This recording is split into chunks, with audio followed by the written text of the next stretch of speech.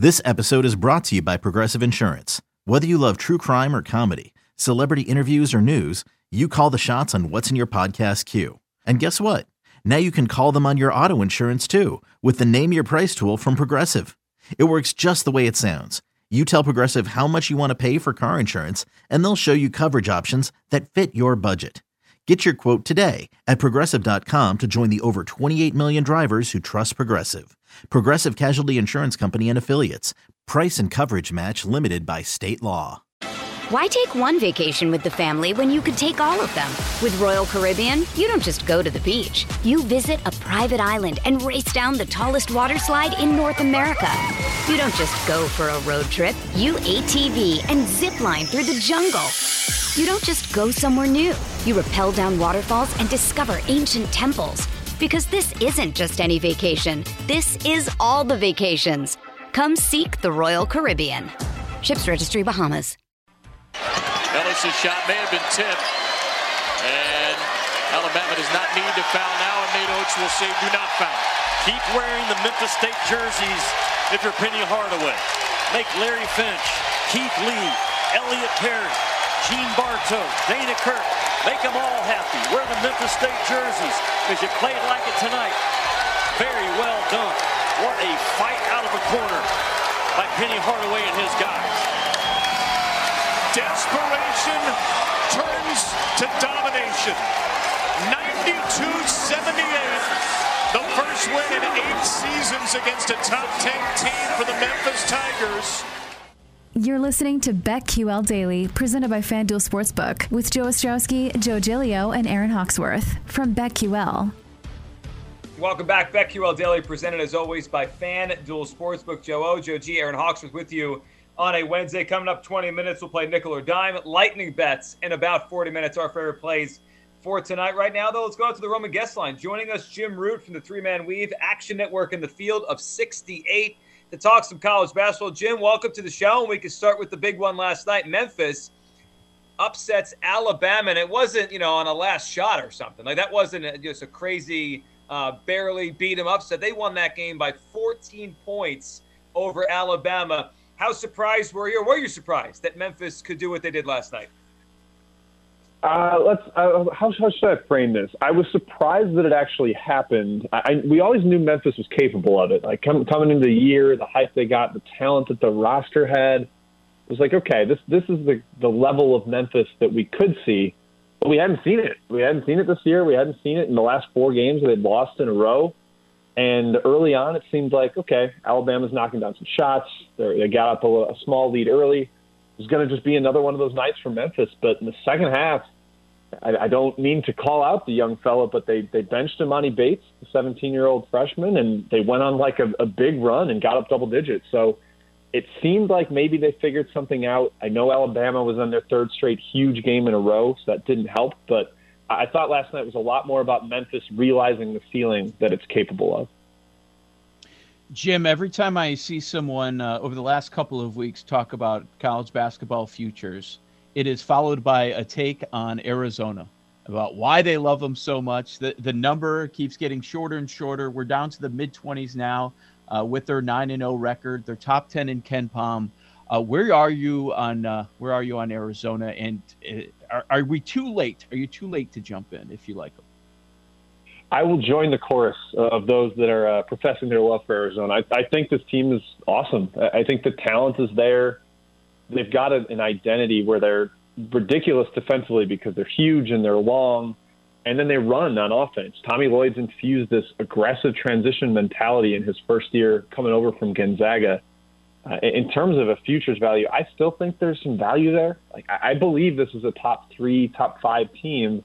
And even in the mid-20s, they're not really being priced like it.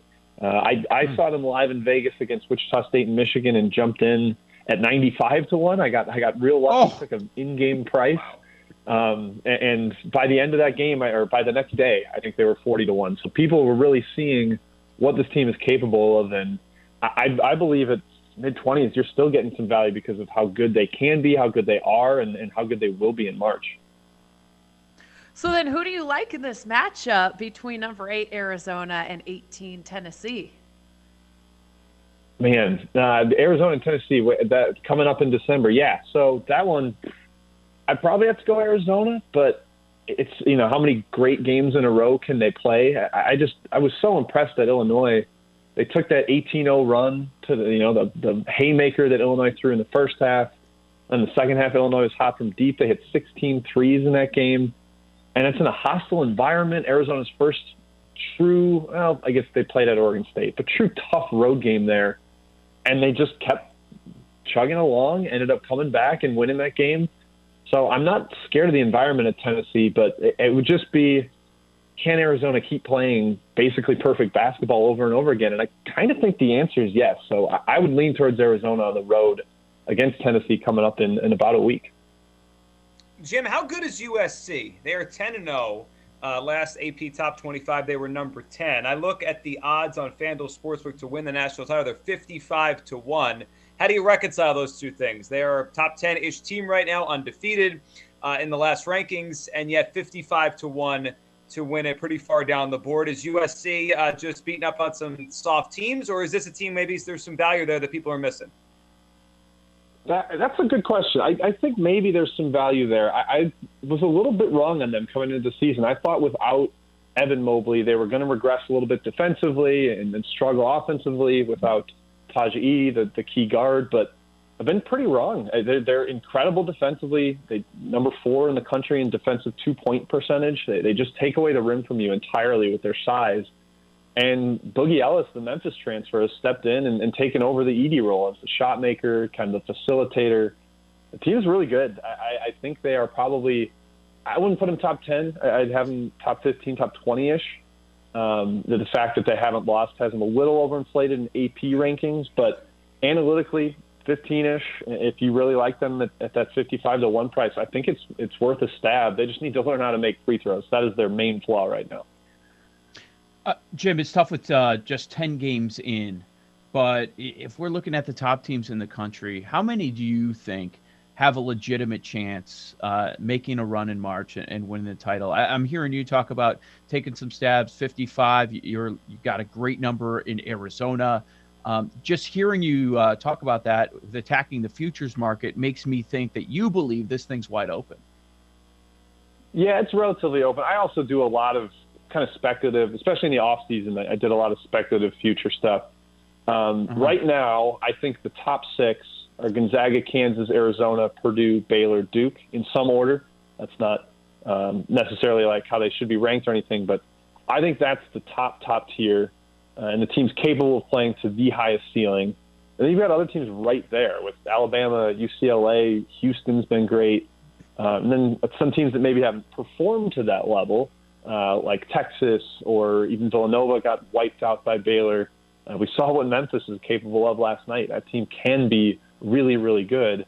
And you go down the line, there's some teams that have started to sneak up, like LSU and Auburn, I think, have really high ceilings.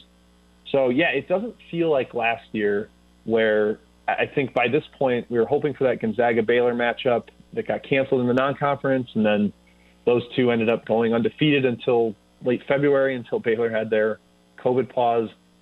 It's a little more open this season. I think all those top teams that I listed at top 6 have some flaws that are, potentially exploitable in March, which means it's going to be more about matchups. It's going to be more about who's hot. So I do think it's more open this year than it was last year, especially.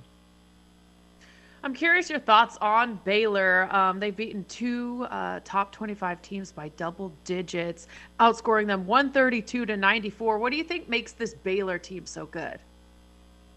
It's their defense. I mean, it was on display against Villanova.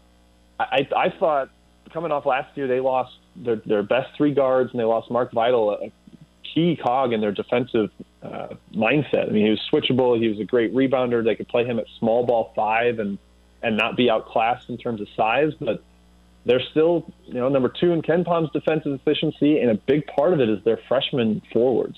Jeremy Sohan, Kendall Brown, these guys can guard all 5 positions. They're versatile. They're getting a ton of love from pro scouts. I think at the Villanova game there were something like 25 teams represented, and the main 2 people they were watching were these 2 freshmen for Baylor.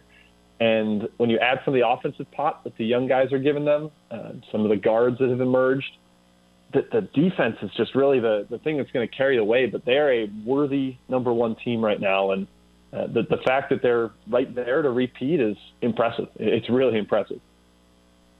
Jim, what's the ceiling for a team like Seton Hall? I really like them. A win against Michigan earlier this season, a win against Texas. They are 9-1, ranked 16th in the country. You can find them at 60-1 on FanDuel to win the whole thing. I'm a big fan of their coach as well. What are your thoughts on this Seton Hall team and how far you think they could go? Yeah, I like them too. This is a team we were really in on at the three-man weave coming into the season. We thought maybe they had the chance to be the second best team in the Big East, and they're probably right in that conversation now between them and UConn. Even Xavier's been terrific. They're another team like Baylor that's carried by their defense. They're enormous.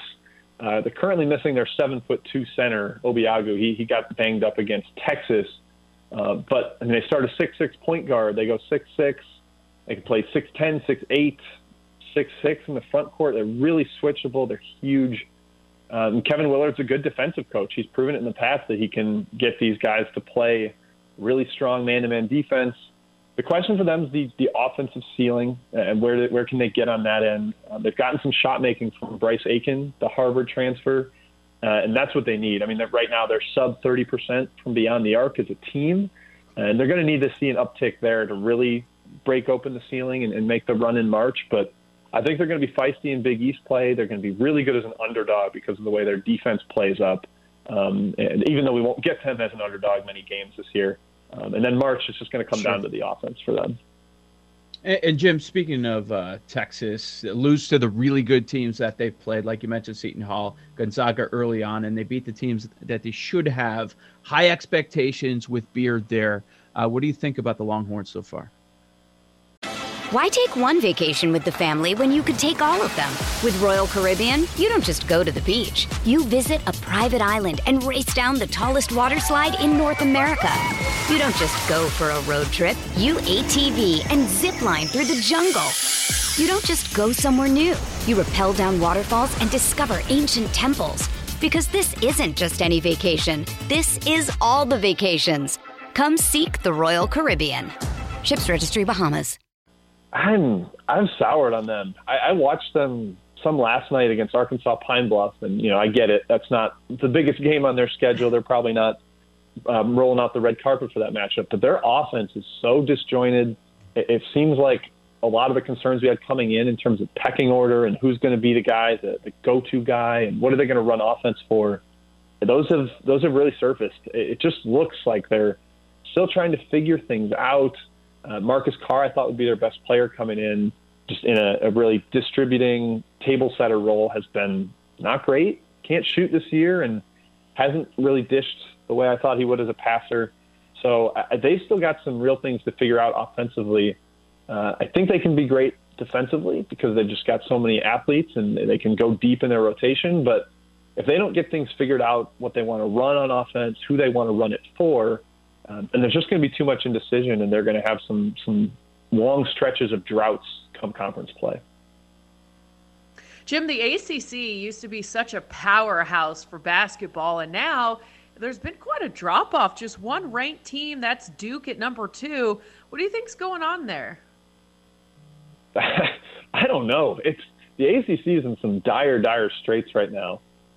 Wake Forest almost lost at home to VMI last night. Clemson had struggles with Miami, Ohio. I think they have something like 13 or 14 top 100 wins as a conference in non-conference, and then they have 10 non-top 100 losses. So the league is just not performing up to snuff as an entire league, as an entire group, and that's going to be tough once they get into conference play because the big wins just aren't there. Looking at the net, I think they only have 7 teams in the top 100, only 1 in the top 30. So only beating Duke is the huge win that you can put at the top of your resume.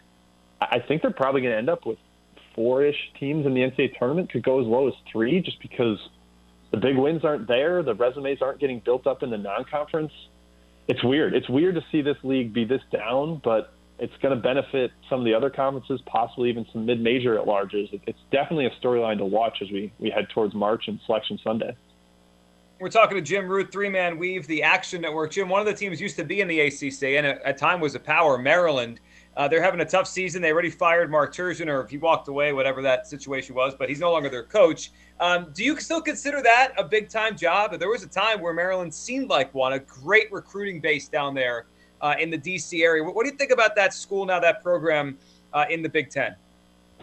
Yeah, the ceiling's very high on that job. Like you said, the recruiting is very fertile in the DMV area. The school and administration pours money into that program. They're definitely a basketball school before they're a football school. I think Turgeon just kind of got stuck with some off-kilter expectations around the room, or around the fan base. He was making the NCAA tournament every year, but when you evaluate coaches based on how far they go in March, which is a small sample and really subject to luck and the breaks of the game, that's when you start, being disappointed in the guy. And his best team was last year, or the year that was cut short because of the pandemic, 2020. So maybe if he had made a run to the Elite Eight that year, then he'd still be around and people would be willing to forgive him. But a little bit of bad luck for him there, some bad luck in the tournament. It's tough. I still think it's a great job, and they're going to get probably a really good name this offseason, but they're going to float through this year with Manning in charge, and it'd probably be a bubble team or so. Jim, we have less than a minute left. Anything stand out on tonight's card? One thing I really like is the New Mexico State, Washington State under out west to end the night. I think that plays pretty slow. And then a side pick, I'll say VCU at home against Florida Atlantic. They got their point guard back from an Achilles injury. They're a much different team now over the last two. I think that shows up, and they get a big win over FAU at home. Great stuff, Jim. We really appreciate you hopping on. Let's do it again soon.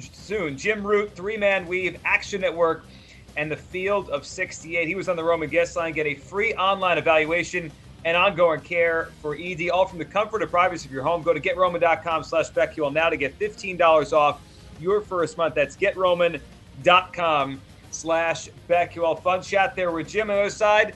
Let's do a little nickel or dime. We'll give our thoughts there, our picks there for each of the scenarios that Jake Hassan throws at us, and then lightning bets in about 20 minutes right here on the BetQL Network.